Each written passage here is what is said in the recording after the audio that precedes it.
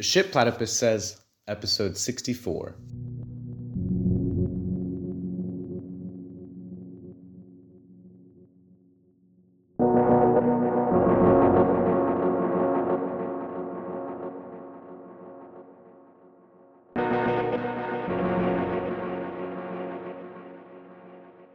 Welcome, everyone. I'm here with my co-hosts, Lisa and Rebecca.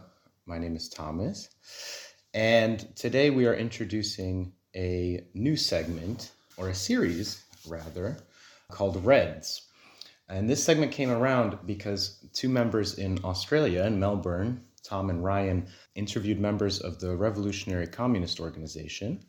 And we picked up on some maybe international developments that we wanted to dive into in a little bit more detail.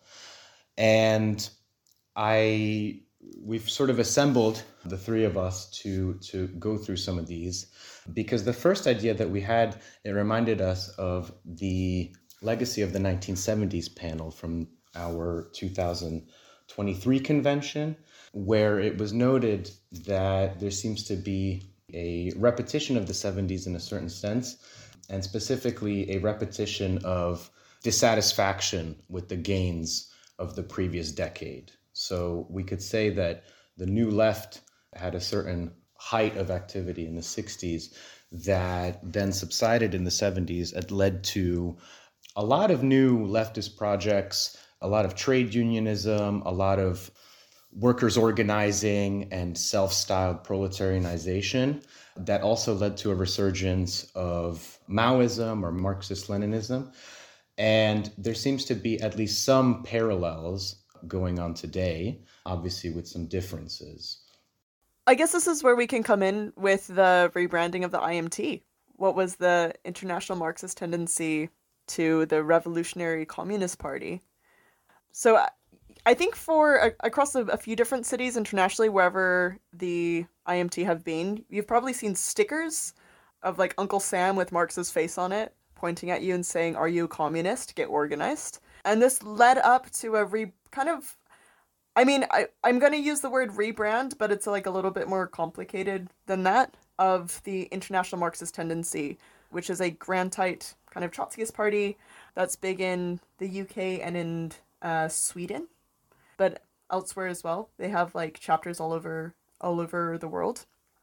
But yeah, they've kind of had a lot of events at the latter end of last year to announce that, this kind of move towards calling themselves communists. They're rebranding their newspaper from the Socialist Appeal, and now it's going to be called The Communist. And they've kind of very explicitly said it's related to, what they're encountering with their new recruits is or not new recruits or people they're trying to recruit, is the dissatisfaction with the word socialism and this kind of association that it has with, in the UK in particular, with kind of the rise and fall of the Corbyn movement, with Momentum and with a lot of kind of leftist groups doing a lot of activist work for the Labour Party and a lot of young people being radicalized in the left through the Corbyn movement and then experiencing this kind of defeat or betrayal. And of course, the IMT, at the time that I first encountered them, they were really aligning their strategy, planning for Corbyn to become the next Prime Minister of the UK in the 2019 election. So that's also kind of figuring in here to, organizationally, how are they kind of trying to cope or turn away from their own failure or miscalculation or misprediction. But yeah, I think in general, they're trying to lean into this Bolshevik moment. So this is coinciding with the 100 years since Lenin's death. And we see this actually with the Spartacus League as well, and somebody else can come in with this. But, there's a very straightforward comparison of Jeremy Corbyn to Karl Kautsky and Corbyn's Labour Party to the Kautsky Second International, and how the IMT are taking up this position to be the Bolshevik Party. So this is kind of what's interesting. And we saw in like the European conference that happened last month, the Spartacus League were also tapping into this imagination of themselves as like the Bolshevik Party and as the communists against the socialist reformists. in a similar way. Yeah, I think it's interesting that on the one hand we see a form of neo-communism by these existing organizations, as you told us, the IMT and the Spartacist League. And at the same time, there seems to be a popping up of very new organization, very young organizations that looks like Zoomer projects. I mean, this is something we want to find out. Also, the third part is the success of, Rebecca, you said that in a talk before, the success of legacy parties like the KPÖ.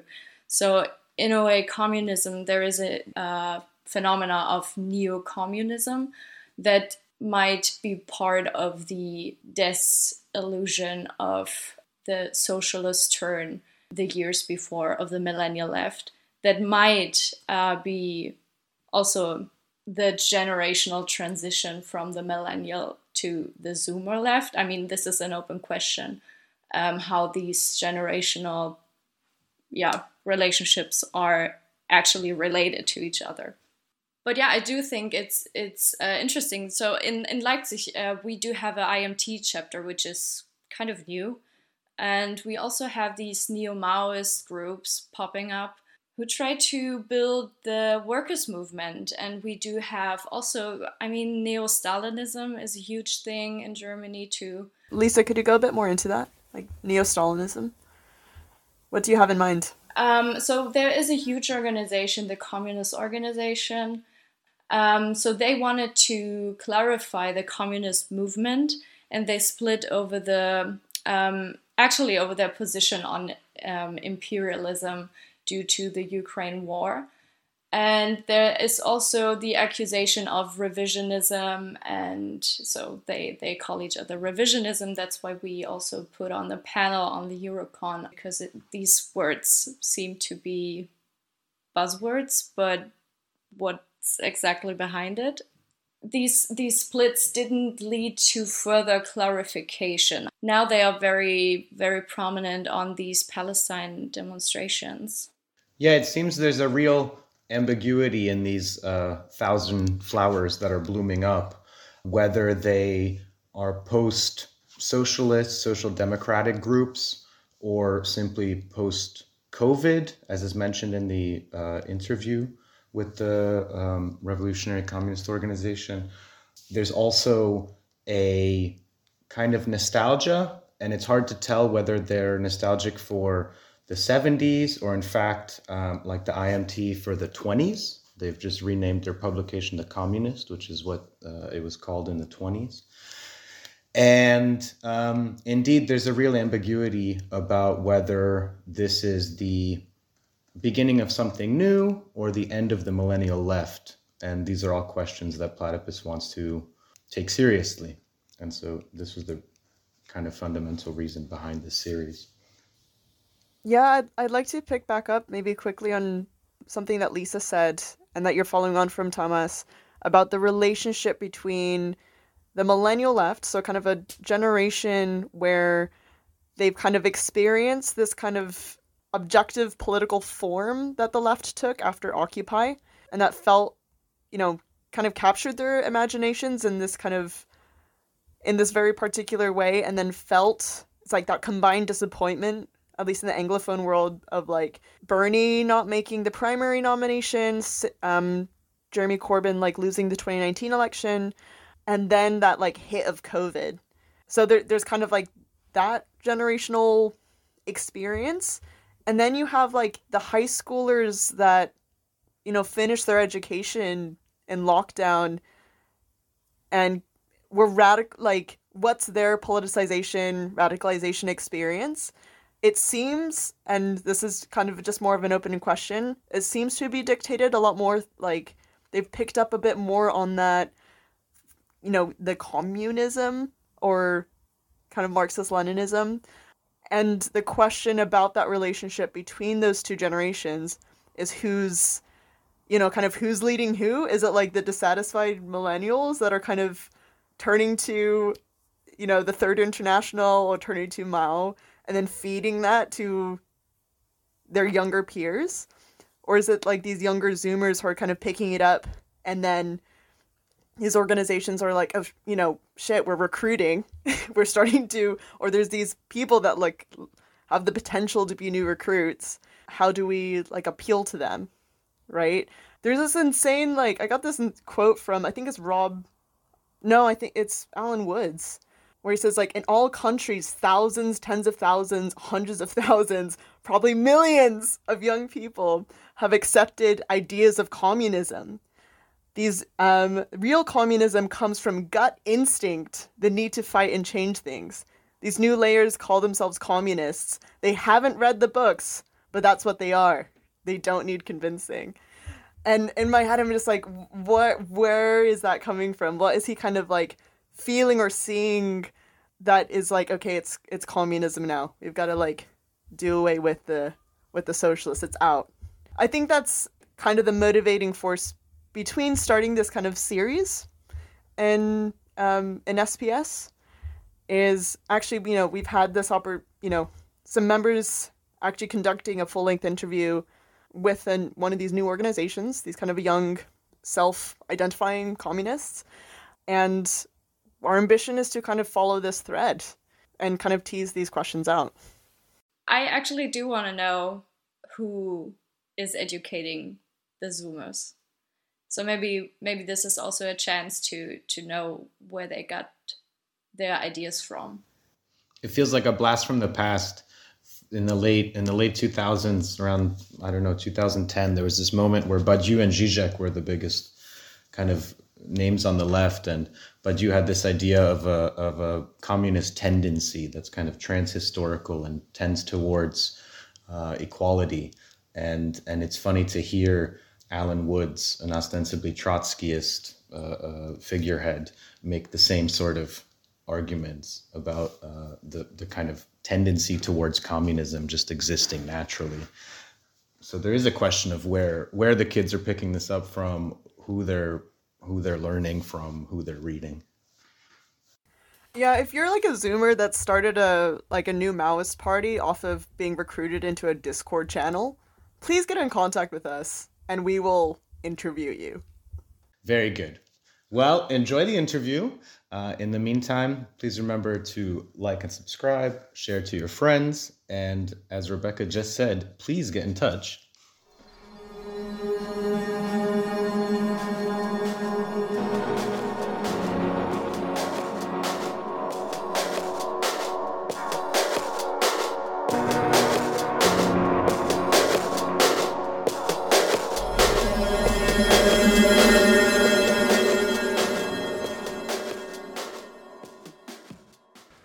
Well, hello everybody. My name is Ryan and I'm here with Tom from the Melbourne chapter of the Platypus Affiliated Society. And today we're interviewing two members of the Revolutionary Communist Org and its youth wing, the Collective of Leninist Youth, Jamie and Anthony. Thanks for being with us. Okay, so we'll just begin with, how did you guys come to the left? As a young person, I think the primary sort of trigger or moment of radicalization would have been climate change, generally building an awareness of that when you're constantly exposed to an influx of incredible amounts of information about things happening because of climate change. As a young person, even as young as 12 to 13 years old, it's very difficult not to believe that there is something fundamentally broken about the world in which we live or the system in which we exist. I think it was a combination of that as a negative radicalizing point, but also a belief that a better world was possible, that we could achieve something, that this wasn't really the end point for basically human society and structure. And I think that was something that I sort of entertained as a very young person and grew into more thorough understanding of communism. Mm-hmm. I should say I'm Jamie, just so you can clarify the voices. I started out from a very young age always knowing capitalism was a broken system. I'm not knowing, but I at least had a very good intuition that things didn't make sense, like unequal development, things like you have an employee who earns such and such wages, products are made, and the boss reaps the profits. That inevitably, mathematically, just doesn't work out. Even as a child, I knew that didn't make any sense. So I always knew from a young age that capitalism was a broken system inherently, but I didn't actually know the answer to that, and I was always just sort of a vaguely anti-capitalist. I was never an anarchist or anything like that. And eventually, after university, I came across sort of these stories online through YouTube and stuff like that, and through all that broke the camel's back was a video explaining that Helen Keller was actually a communist, right? Mm-hmm. And that throughout her entire life, she was constantly pushed aside to make her more palatable to people, right? And that was the one thing that sort of made it click in my head that, okay, at this point, I've got to read or get what this communism is. Yeah, that's when I read the Communist Manifesto. And I was like, well, so that was sort of it for me, Helen Keller. Had you experienced any forms of organised Marxism to that point? Had you encountered any left groups? Accidentally, I had. During university, I was just going to one of my lectures and the train I was on was delayed. So I had to take the tram, and on the tram, I bumped into a bunch of Marxists attending. It was in 2019. It was one of those Marxism conference. No, it was a rally. It was an eco rally, right, in front of Parliament House, right? And they said they were rallying for climate change. They told me all about how they were communists and that. At the time, I wasn't interested about communism, but I was like, all right, yeah, climate change. That's good. I can get behind that, right? So I wagged school, skipping school, are you? No. And Anthony, had you encountered any Marxist organisations? When I was 15 years old, I considered myself a Marxist-Leninist. I joined the ACP, Australian Communist Party, for 6 months maybe total, before essentially just drifting away from that as my own understanding of Marxism changed or developed. Other than that, no organised leftist experience. What were the theoretical changes that you went through that took you away from ACP? Well, I think the original thing that actually drew me to the ACP as opposed to the CPA, other than the younger age of their members, was the fact that the ACP didn't have a pro-China stance, and that was something that I was very much, I could not understand from what I knew how anyone could consider China a communist country. So similarly, sort of following that development, I sort of began to question my own understanding of the distinction between socialism and communism, higher phase, lower phase, and then from there sort of what I understood about the USSR, what I understood about Stalin's Russia, commodity production, and it was sort of just an understanding of previous socialist projects as not necessarily wholly socialist or something to be aspired to, but more so something to learn from. Yeah. How and when was the Revolutionary Communist Organisation founded? Why did it seem necessary to start a new organisation at this time? And what are its unique characteristics among the left? Best to my knowledge, we started roughly 2 years ago in March or April. The exact date and the founding members themselves, I'm not exactly certain of who that crowd is. Anthony can probably tell you more about who they are. It was founded back then after there was a sort of separation or a lack of unity in the left, and after COVID, especially, the left had pretty much shattered to beyond disorganization. And the RCO was founded principally, first and foremost, to reunify and reorganize the left. Did you want to speak more on the founding members? Yeah, I can speak more on that. It was 2 years ago founded from a reading group initially, and it was also a result of I believe Edith and a few other comrades, Morgan, these other comrades in the RCO, they had been a part of the Socialist Alliance a while back, and the youth group Resistance, I think it is, before its collapse, and sort of in the schism that eventually resulted in the mass decline of Socialist Alliance, they left or were kicked out, or most members under 35 were. So it was that sort of departure of youth organising and that decline in so a coherent socialist communist political force, that I think was what motivated those Brisbane comrades to start up something again, or to start up something different, to learning from the failures that they experienced within the organisation, or what they perceived as the failures. So maybe can you say a bit more about this? You mentioned that the left seemed shattered after COVID. Can you maybe describe what your experience was encountering these sort of shattered remains of the left? Well, I guess I formally joined the left after COVID. From my perspective and looking back, there was a lot of organised action before all the lockdowns, and naturally, because of the lockdowns, we couldn't go outside, we couldn't form up large groups without extreme precautions, and that, in a way, sort of shattered a lot of the current actions and organising for mass action, industrial action that was happening prior to COVID. Even back then, there was a lack of unity, but at least there was something going on. There were people rallying, there were people protesting. But throughout COVID, the best we had was like BLM, really. Yeah, and that was sort of it. Mm. But afterwards, I think we've kind of, especially just today, Palestine has been a massive regrouping effort. You said that the RCO started out of this reading group. How did that reading group sort of found its original purpose? How did the idea come out of that reading group? But then also, how does that uniquely characterise the RCO? Why is it the way that it is? I think the prevalence of quite a few who I would consider highly educated members in terms of Marxist theory and communist theory, that sort of backbone of intellectual theoretical knowledge, I think, came through quite strongly in the RCO's ideas and practice, as opposed to having a sort of conception of a single ideological basis, we consider ourselves a Trotskyist organisation or a Cliffite, canonist, whatever. Mm-hmm. Do you guys perceive, given you have that theoretical depth, do you perceive the new younger members who are joining the organisation that one of the main tasks is to educate them? Is that... Definitely. I can speak as someone who's currently working with the education working group. So recently we've been working to establish consistent seasonal classes, and they vary in level. They used to just be on-off things.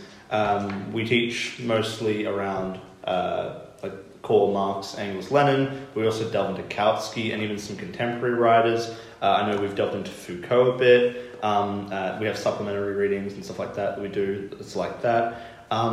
But we're also expanding beyond into more theoretical research, going into party schools, and even we're also trying to expand that into theoretical writing and trying to provide a group, or at least a base of RCO members that are competent and confident enough that through their reading and research they can also write works of their own, and through our direct action, through our publications, we can push theoretical outcomes. Yeah, I think ensuring that comrades understand why perhaps the RCO or any organisation positions itself as it does or has the structures that it does, I think that's quite important to maintaining a critical membership base that can understand why things are and also challenge them. Keeping that spirit of debate and intellectual. Maybe just in this final question, is there any other way in which you would say that the RCO is unique amongst groups on the left? Is there any other characteristics of it? The most distinguishing aspect of the RCO to some other left groups is, again, the programmatic unity, having a basis of a program, adhering to that over some, or either not having a program at all or not having one that's fleshed out, not having a theoretical platform that can be debated and can, having the openness of factions as well as an important aspect. So facilitating that democratic central structure, making sure that the program is a living document, it reflects the strategies of the pre-party organisation at the time, and can shift and change as the conditions around the pre-party change. You define RCO as a pre-party organisation.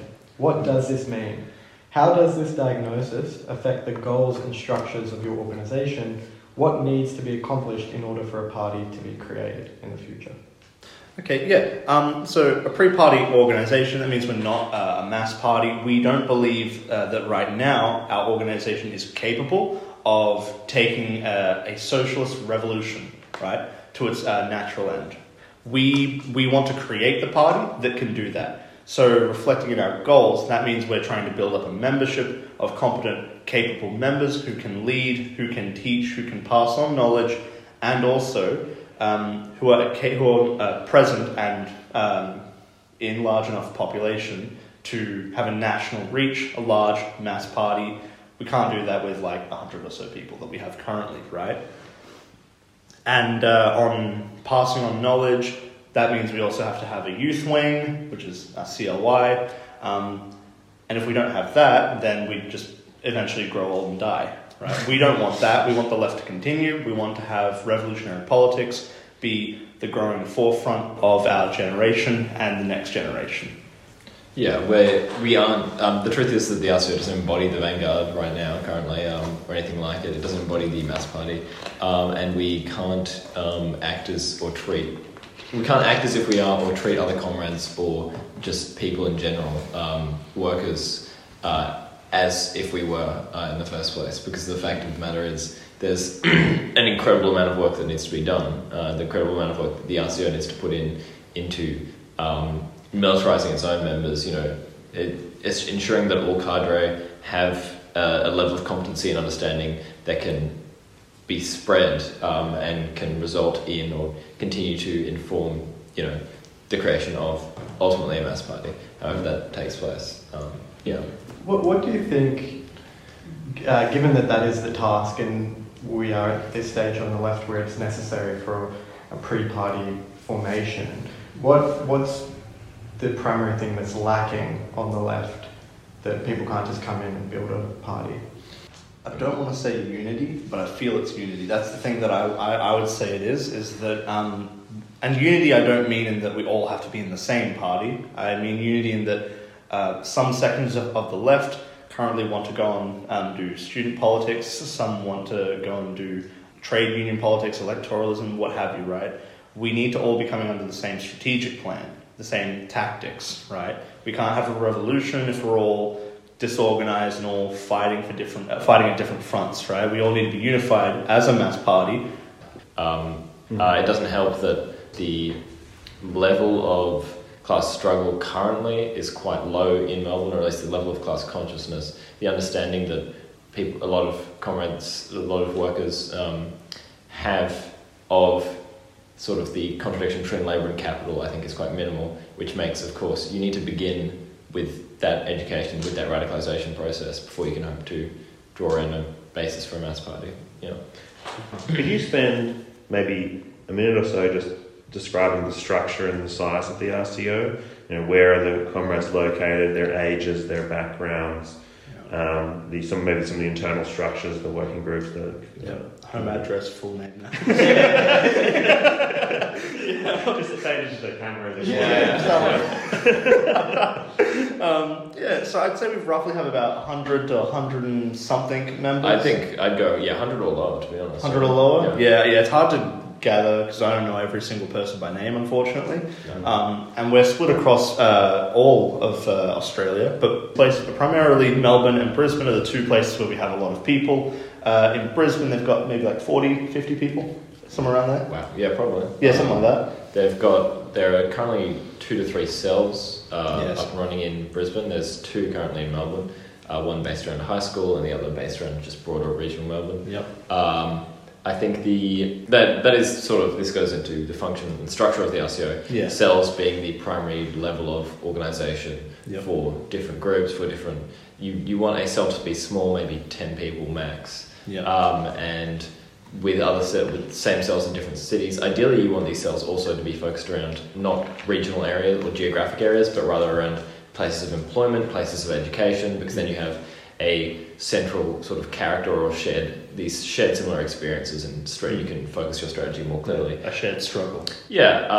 So with those cells, eventually once you have 2 or 3 cells within a single city, the idea is to form a city committee where you have elected members from those cells making up a citywide committee which can again coordinate those groups, coordinate across these cells and make sure that they can all cohere around those same strategies overall. But and then of course you've got the central committee being the primary elected body, and General Congress every year, which that's coming up. Yeah, responsible for electing members of the central committee. Mm-hmm. Yep. And what about the ages? Like, how would you describe your? Oh, it's all over the place, I'd say. Yeah, 17. Yeah, okay. 17 to about 40, maybe a little under 40. I might be wrong on that one. But yeah, so that's sort of the age range. Most of the RCO, I'd say, is fairly young, at least under 25. Yeah, so what is the collective Leninist youth and what is its relation to RCO? Why was it founded? Yeah, the Collective Leninist Youth, I'm just going to say CLY from now on because it's a bit of a mouthful, but the CLY it functions as the current only organised body of the Reds Communist Youth League, or the RCO's league structure for youth members intended to eventually on a national level engage with youth, engage with young radicals, and draw in those revolutionaries in a similar sort of caucus or grouping, similar to the Lavender Revolutionary Front League. I can't remember the exact name, but essentially we've got a queer league and we've got a feminist women's league too. So these sort of specific identities that can also serve to be the basis of, again, a further mass organisation, engage with specific sections of the population. Currently, the CLY, again, we function as the primary and only organised component of the RCO's Youth League. So you were one of the founders of the CLY. Yes. And now it's sort of like is it a cell of the RCO, or is it? Yeah. Yeah, it's an organised component in that it's sort of just like it functions as a cell in that it has the same structures in place, internal structures, in order having a cell committee sort of thing, a group that can direct those actions. But less formally, it is essentially it's a component of the youth league as a whole of the RCO, which means that it functions essentially across cells. So we've got comrades from both the high school cell and the regional cell in the CLY, but it's about maintaining. We meet maybe once a month, when the other cells aren't meeting, to make sure we maintain that connection with, again, specific youth demographics. Yeah. The CLY is sort of mainly targeting youth and high schoolers in some sense. Why Lenin? Why Leninist? How does that register with the youth? Are they intrigued by the Leninism, or does it turn them off? How do you engage with them on the question of Lenin? In some ways, aptly reflected our politics in terms of aspects of democratic centralism, that internationalist approach, and the structure of the RCO as a party. There are aspects of Leninist party building. It also, in terms of Leninism as it relates to youth, I don't think Collective Leninist Youth particularly registers with youth as a good or a bad thing. I think when they hear Leninist, they would be intrigued, but there isn't necessarily, most young people don't understand what that means. So it's sort of, as opposed to just communist, it requires you to first engage with the idea of Leninism to even begin to come to terms with what the organisation is, and I think it does help with making sure that the people who are interested in joining or who are aware of it have first done their research, essentially, or looked into what it actually means. Yeah. I mean, there's a lot of new young youth organisations around the world that are sort of neo-Stalinist in character too. There's a lot of young people who are drawn to sort of Stalinist iconography or memes and stuff like this. Do you have an orientation to Stalin, or do you engage with young people who do have these kind of Stalinist sympathies, or third worldism, or Maoism of some sort? Do you counter this? I think I've encountered comrades who sympathise with third worldism, with Maoism, comrades within the RCO who do as well. The Stalinist sort of imagery is an interesting one to me because a lot of it comes from, or at least I would see it as coming from, a similar place to the shock value, or sort of this. It excites the image of Stalin, or the idea of this, having a positive view, being contrarian compared to a population who paints him as a bloodthirsty warlord, dictator, etc. It's similar to, and of course nowhere near on the same sort of ideological level, but similar to how, again, a lot of young people drawn to Nazism are drawn to it initially because of ironic memes, or this sort of humour that it's shocking, essentially, and it's subversive. I don't think we particularly have an orientation towards Stalin. I mean, I think it's sort of, it does become implicit in in the RCO's politics currently, in the RCO's program, that it would be difficult to maintain a significantly pro-Stalin position, just because, and particularly through education, you develop an increasing understanding of what you understand capitalism to be, and what you understand the USSR to be, which sort of contradicts the innate sort of, it's a socialist project, Stalin was a proletarian hero sort of thing. We don't see many youth groups that even have Lenin named. Yeah, I want to ask you about you mentioned before the anger of the youth, and I feel like that is very much rings true to me in the sense that there does seem to be, with young people today, like anger and nihilism, and there also does seem to be like a potential for that to go somewhere in terms of channeling into revolutionary politics, but at the same time doesn't seem to go there. It seems to be channeled into lots of other things, but not necessarily politics. Yeah. So I want to ask you, like, where do you think that anger comes from, and like what should we be doing with it essentially? Yeah, I think it's primarily to do with explicit contradictions within capitalism and the system of capital in general, but particularly, of course, climate change being a big one. It's this sort of watching a system grow, or continue to expand, or at least attempt to expand and contract, and doing all this in sort of a context in which you feel as if your future, or at least there is no real concern for what will happen to you. It's not particularly a top priority to make sure young people are okay, or to make sure that there is something left for future generations. I think it also comes from the fact that I mentioned this earlier, but this sort of unleashing of hyper-consumable amounts of just constant stream of information that is given to young people about every single issue around the world, every single moment of a young person's time, social media, just advertising in general, life as a whole. It becomes increasingly, I think it's quite hard to ignore, or at least feel as if everything is commodified, and to feel that impact on you.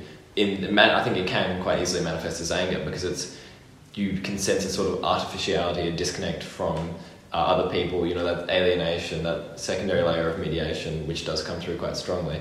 It has a lot of effects. Like, people will go to bed later and they'll wake up earlier just so they can get more time to themselves that they won't get in the rest of the world. They've got a part-time job because they need to buy the newest commodity, or whatever it be, that helps them connect with their friends who they go to school with. Once they leave school, they don't have friends to hang out with anymore. They don't have a context, a social life outside of the home, right? It's isolating. It leads to nihilism. And you see that in meme culture and all that sort of stuff. People crying over the fact that the world is isolating. It's a bubble that we all live in. We're all separated from each other, and it also manifests in anger. Yeah. And commodifying every part of our life, every part of our existence, it's dehumanizing, and it comes out in those ways: anger, depression.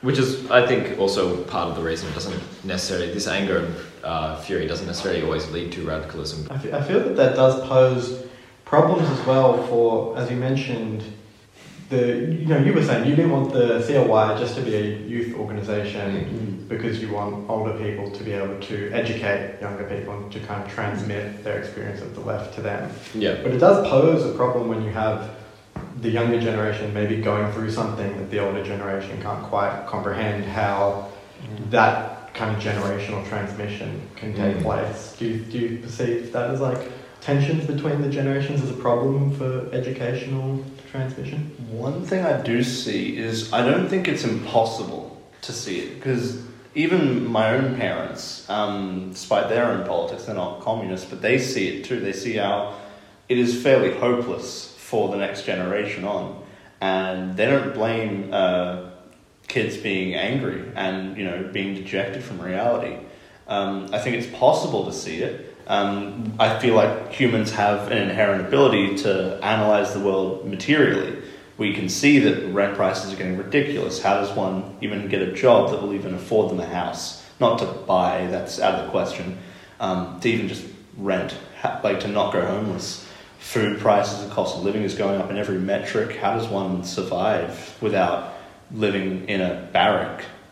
It's becoming an impossible world to live in. And that's something I think the adults can see, but it needs to be shown in a way that they can understand.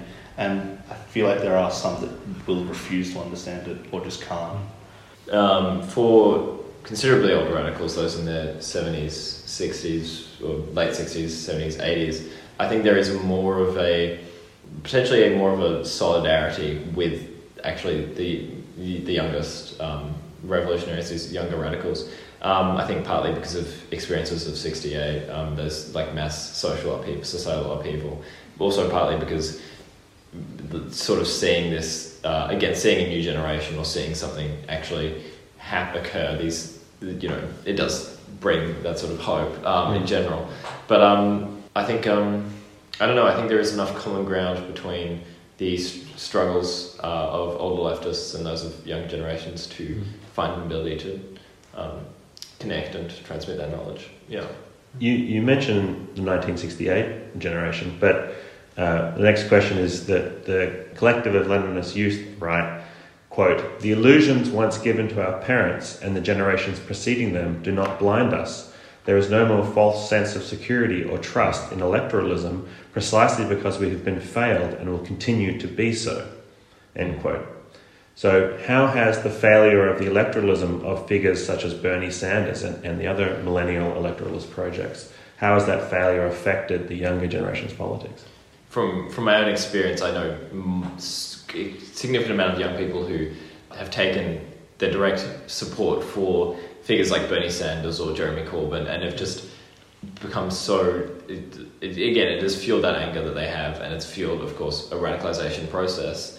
And then they're like, right, okay, so, not even these minor concessions can be made by capital. Like, there's not a single drop will be spared sort of thing that will be squeezed out of us. And it's like, that failure in those figures specifically in like 2016, which was, I was quite young, but also even in 2020, I was filled with some sort of like hope for Bernie Sanders, despite even then knowing all the flaws and issues. But it's a sort of being exposed to that failure from a young age and being exposed to the failure of those projects has significantly impacted, I think, how young people view electoral projects in general and view the electoral structure.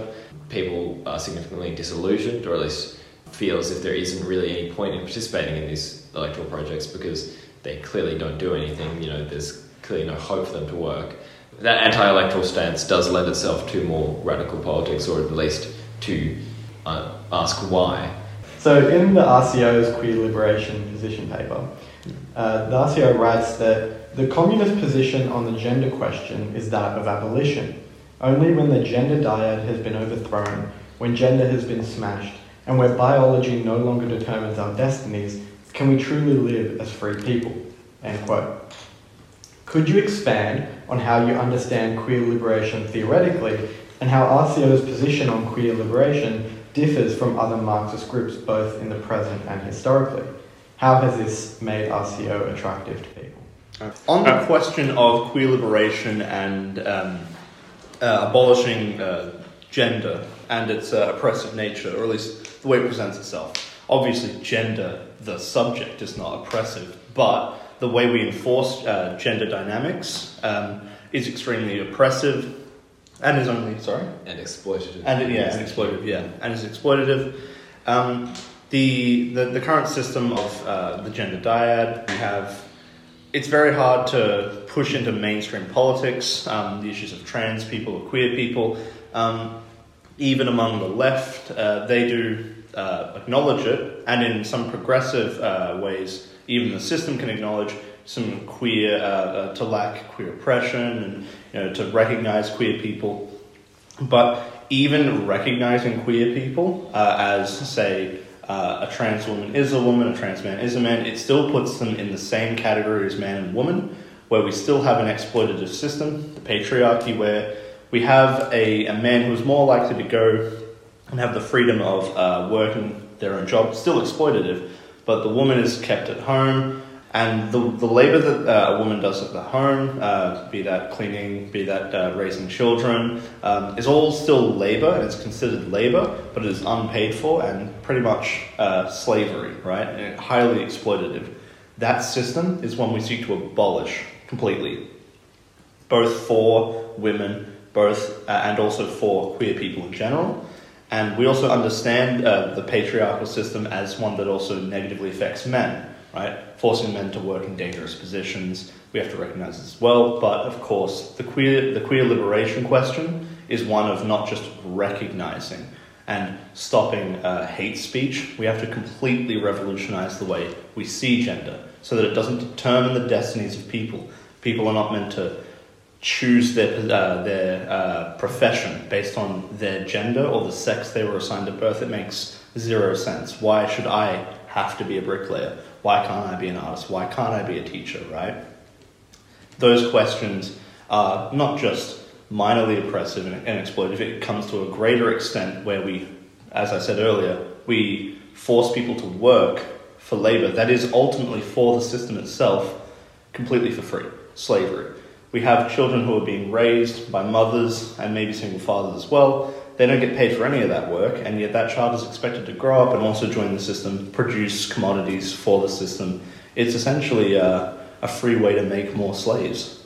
Again, yeah, the understanding of gender abolition, or the RCO's position on queer liberation, is of course heavily informed by Marxist feminist politics. That understanding of gender and patriarchy as exploitative and oppressive, and the conclusions reached from sort of, I'm not going to say radical feminist because of certain other sections of radical feminist, but that from that revolutionary feminist understanding. And I think the thing that distinguishes this position, or gender abolition generally, from other communist and socialist organisations in Australia is, so other groups posit and will of course speak on queer liberation as a primary issue, and they will talk about it as something to be achieved, something to be attained in a socialist society, this freedom for queer people, this non-discrimination, but they don't posit the strategy, or most of them don't posit a strategy of gender abolition as a path towards queer liberation. And I think through expressly emphasising the importance of gender abolition to any sort of queer liberation to begin with, to any sort of movement, or to any sort of feminist movement to begin with, to actually having that as primary end goal is quintessential to having that coherent understanding of queer liberation, and one that has a strategy and has a direction it wants to strive towards beyond non-discrimination. Without theory and intentions towards gender abolition, you are ultimately leading yourself towards liberal political identity politics, right? Or assimilationism. Assimilationism, yeah. And we're not interested in liberal politics. Do you find that this position is particularly powerful in your recruitment efforts? Do you find a lot of young people drawn to this critique of gender and patriarchy? Oh yeah, definitely. Yeah, we have a large, we do recruit quite a large queer population, and we accept all people, and we promote their liberation and the abolition of gender, and that is something that really speaks to us all, I think, especially queer people, because a lot of liberal identity politics we find fails in explaining our specific understanding of the world around us, especially from a Marxist point of view. A lot of liberal identity politics is about who can say what, rather than actual change. Like it doesn't matter if I get to say, "Oh, I'm treated unfairly," if that doesn't actually do anything. If it's only just a sorry from the government, or a library named after me, or whatever, that doesn't actually stop someone from seeing the real hate from other people, seeing the actual oppression. I think the project of queer assimilation is one of the progressive wing of capital. I mean, it ultimately does benefit capital as a global system if it doesn't discriminate significantly against queer people, because it means that it can integrate them into more areas of work, more places of wage labour, and more commodities to be consumed. So I think that's why gender abolition is quintessential to a radical approach to queer liberation, in that I don't think it's something that can be reconciled with capital as a system, or at least it would have to be done so after a lengthy period of struggle, which would probably precede revolution. Yeah. Mm-hmm. How do you feel the history of Marxism has been on this question? Do you think Marxism is like it's been kind of on the progressive not in a liberal sense, but in an a actual more radical revolutionary sense on the gender question, or do you think there's been periods where the older left has failed and this is a newer thing? How would you guys perceive the history there? I think one major part of old leftist inclinations towards queer liberation has been very, even at one point, I forget when exactly this started, but throughout like the Stalin era, there was a lot of this idea that homosexuality and queer politics was very bourgeois, right? Which isn't completely wrong. It's a very crazy position to have, but understanding their material conditions, understanding where they came from very conservative backgrounds and conservative world systems. It's understandable why they came to that position, though it was wrong, right? And it's probably, I would say, been more of a growth from a very backwards time in terms of like queer abolition, in terms of understanding radical politics for all people, including homosexuals, I'm not going to list more, but we'd be here for a while. But and I feel like now we're in probably the golden age of understanding queer liberation in a radical sense. Yeah, if you want to expand on that. I do think. I think in general, Marxist tendencies have been progressive on this question in comparison to their social surroundings. I think. The most famous example I can think of right now is Alexander Kollontai as being, extremely Marxist feminist and having those sort of initiating quite a lengthy process of investigation into Marxist feminism, gender, ultimately queer issues as well. Yeah, I certainly think there's also the periods such as 1968, again, this resurgence in identity first politics and that expression of queer liberation through those movements is definitely something that interests me, in that there was an extreme amount of learning and I think progress that Marxists and Marxist groups were able to make on queer issues because of 1968 and because of the emphasis placed on identity. But I also think in 1968 itself, the solutions that were arrived at there, or the sort of emphasis on identity over, in many cases, a rejection of class struggle and a replacement of that with certain aspects of identity, was of course flawed. Which is why I think I'd agree with Jamie in that it's the current situation, the present situation, for a fundamental connection between class politics and identity and queer issues and gender is more developed and has more potential for growth than it did in either of those previous eras. Mm-hmm. I guess as a last question, today I saw you at the Gaza rally, the Palestine rally in the city. I was just wondering what your reflections were on the activities there, and was the RCO presenting a position there, or were you engaging with other left groups there? How did you find it? Well, we kind of have to engage with left groups. We've kind of become a bit infamous, I guess, or amongst other left groups, especially like Socialist Alternative, Spartacists as well. They have my number now, and so we do interact with them, and a lot of it does come down to just discussions about non-Palestine issues, which I find really disturbing. Yeah, like I was having a discussion earlier, and it led to, of all things, North Korea, even though we were at a Palestine rally. Though we do try and... I feel like most of us all have the same position on Israel, Palestine. So there's not much of a position we need to, push out, because we all have the same position. We're all pushing that same position. And as far as I understand from most of the Palestinian groups that aren't inherently radical, they're all of the same opinion as well. So we're not really pushing any one perspective or solution. I feel we all have the same one, which is probably a large character of why this has been such a large unifying section for the left, and even parts of the more left-leaning groups that aren't quite radical. I think definitely comrades have, across different organisations, have very similar positions. What we have been pushing, just in terms of materials we've been distributing and conversations we've been having, has been the analysis that we specifically would have of the situation that might differ from others. I can think specifically of, again, the Spartacists as their notions around splitting the IDF, as I understand it, or the IDF's conscript army, and that sort of is distinct from the RCO's understanding of the national liberation of struggle of Palestine needing to take, like, must come first, and then you need to have that initial period of struggle, that initial success, before we can begin the complete and successful formation. You can have the formation before, but the successful formation of class politics, serious class politics in occupied Palestine. I actually did want to ask one more question just to close out. Yeah. So at the beginning you mentioned the RCO is kind of formed around this goal of left unity.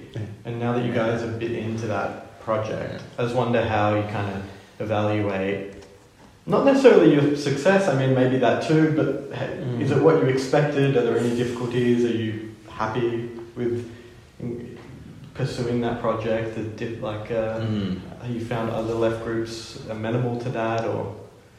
Left unity, I feel, is a struggle in futility very often. It is very difficult, and it is quite a long road to go down.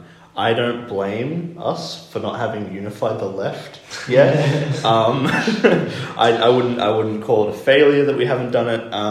We have worked in getting regular connections with a lot of groups around, and we are approaching some level of conciliatory conversations.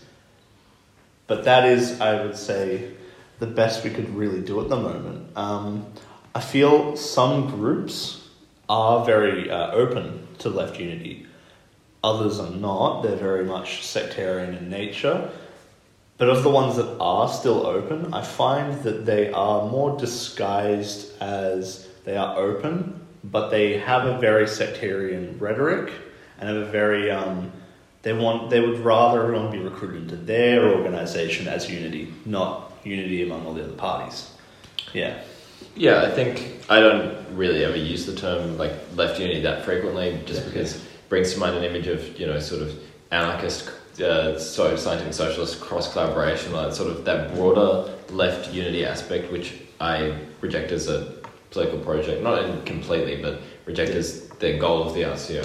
I think the emphasis, I think, is placed on our program as the point of unity, or having a program as the point of unity. And I think the RCO has been fairly successful in sort of raising awareness about that, in collaborating where we can with different groups, hopefully into the future, on specific issues, and just sort of, seeing where we go. I think that's about it. Mm-hmm. Yeah, great. Well, thank you, both of you, for coming today. And by the time this goes to air, we would have had our panel featuring Anthony and the Spartacus League and another group talking about imperialism. What is it and why should we be against it? So we'll link that in the description of the episode, and we'll also link the various documents, the Statement of Purpose and the Queer Liberation paper and the CLY document that we're talking about. And anyone's interested, we'll link to the RCO and you can check out their Facebook page and website. Great. Thank you both. Thank you very much. Awesome, thank you. That's it. That was great.